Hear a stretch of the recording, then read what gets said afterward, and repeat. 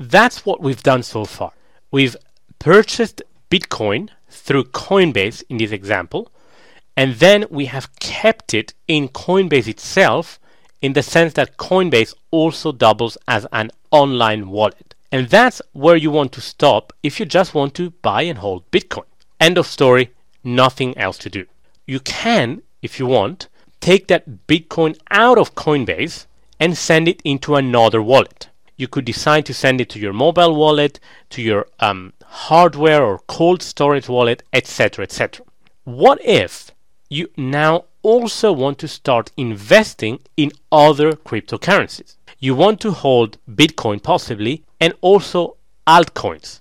Altcoins are other cryptocurrencies. Altcoins stands for alternative currencies or alternative coins. The process is pretty much the same. We buy Bitcoins through Coinbase, for example. Instead of keeping those Bitcoins in either Coinbase as an online wallet or any other type of wallet, we need to send those coins to an exchange. An exchange is a website where people can exchange coins for one another. What you would do, for example, is you would open an account with an exchange, say Bittrex. And by the way, I may in the future record some step-by-step video tutorials on how to open an account with Coinbase, for example, with Bittrex, with a number of other platforms and exchanges.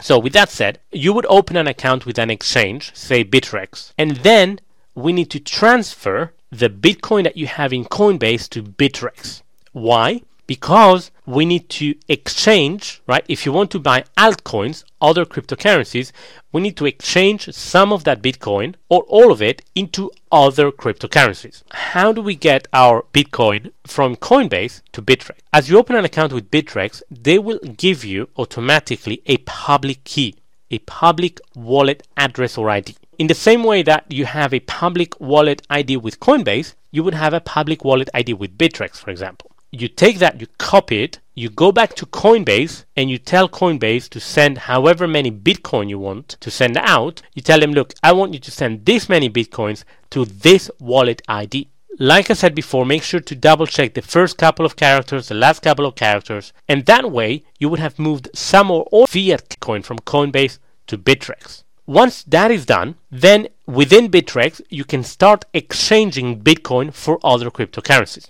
Important thing to note here is that to purchase pretty much any other altcoin, you need to go through Bitcoin first. You need to convert fiat currency, say dollars, euros, pounds, etc., into Bitcoin, and then convert that Bitcoin into whichever other altcoin you want to purchase. In some cases, you can go through Ether. So you would exchange dollars, euros, pounds, whichever fiat currency into Ether and then into other altcoins. Although the vast majority of times, the main currency of reference when it comes to cryptocurrencies is Bitcoin. So chances are that you will want, or it will be more cost efficient for you to go through Bitcoin first. If you just want to buy and hold Bitcoin, you buy and hold Bitcoin, and that's the end of it. If you want to also invest in other cryptocurrencies, which I heard you to because there are some incredible opportunities there, then we need to move that Bitcoin into an exchange so you can start trading those currencies. With that said, we're getting to the end of this very short video tutorial.